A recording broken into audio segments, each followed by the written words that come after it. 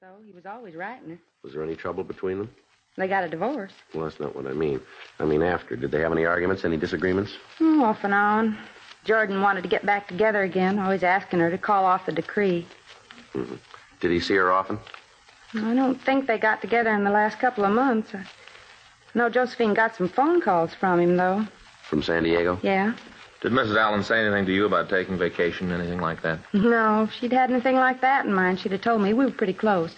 Did she have any men friends that you know of? Oh, she's a handsome woman, Mr. Friday. She had a lot of them. Well, did she see any one person more than the others, would you know? David Lansing. They used to go out quite a bit. I think David wanted to marry her as soon as the divorce was final. Has he been around lately, would you know? Not since Josephine disappeared. How about before that? I had a date with her the very night before. Went out to dinner and then went dancing. Any trouble between them, would you know? I don't want to get mixed up in anything, Mr. Friday. You can understand that, can't you? Yes, ma'am, we can. But if you know anything about Mrs. Allen's disappearance, we'll have to ask that you tell us. It's just that I don't want David to find out about it. Well, he won't hear it from us. That's a promise? Yes, ma'am. How about you? Yes, ma'am. Well, then, if you asked me, I'd say that David had something to do with Josephine's being gone. Why do you say that? Because they were always fighting. I could hear them all the way over here. What'd they argue about, do you know? Well, David wanted to marry her. And she wouldn't tell him whether she would or not until after the divorce was final. The way she put it, until she got the papers, she was still a married woman. Lansing didn't like that, huh? No, not a bit. About 10 days ago, I was over there. My TV was on the blink, and I went over to see one of my favorites. Mm-hmm. David was there, and it wasn't no time before they was at it, yelling and screaming. Kind of made me embarrassed. That's when he said it. What was that? Said for Josephine to get rid of Jordan, or David would get rid of her. We continued to question the Harrison woman about Mrs. Allen. She could give us no reason for her disappearance. Frank and I left and went next door. We checked through the house. It was exactly the way the two uniformed officers had found it that morning. The shades on all of the windows were drawn. None of the furniture seemed to be disturbed. There was no sign of a struggle. On the dining room table, there was a setting for two people. Silverware, napkins, glasses. They're all ready to be used. On the plates themselves was a complete meal. None of the food had been touched. We looked for Mrs. Allen's luggage. There was no way of being sure, but apparently none of her things had been taken.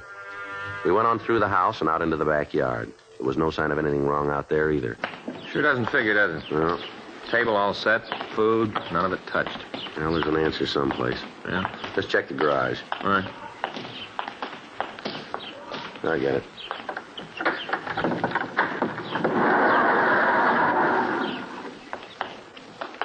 Well, no sign here. No. You want to check the stuff at the back? Yeah. Trunk here. Look at this. Looks like stains of some kind.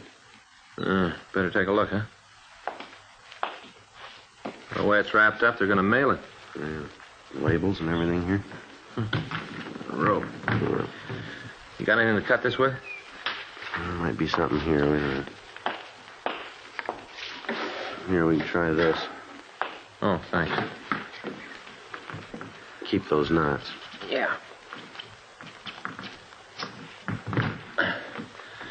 Here. Give me a hand with the lock, will you? Yeah. It's coming out. There we are. All right.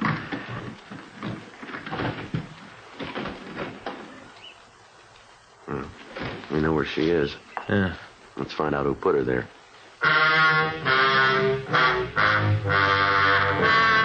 The crew from the crime lab was called, and they came out to go over the house and the garage. Frank and I called the office and told them what we'd found. We checked the labels on the trunk. They were addressed to a David Lansing on Rowena Avenue out in Glendale.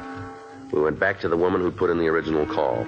From her, we got a complete description of Lansing, and we called it into the office. We found that he had an arrest record listing several drunk charges and 2 major 415s, fights. While the men from the crime lab continued their investigation on the scene, Frank and I drove over to see Lansing. He wasn't home. We talked to his landlady, but she told us that she hadn't seen him in several days. She was unable to tell us where he was employed.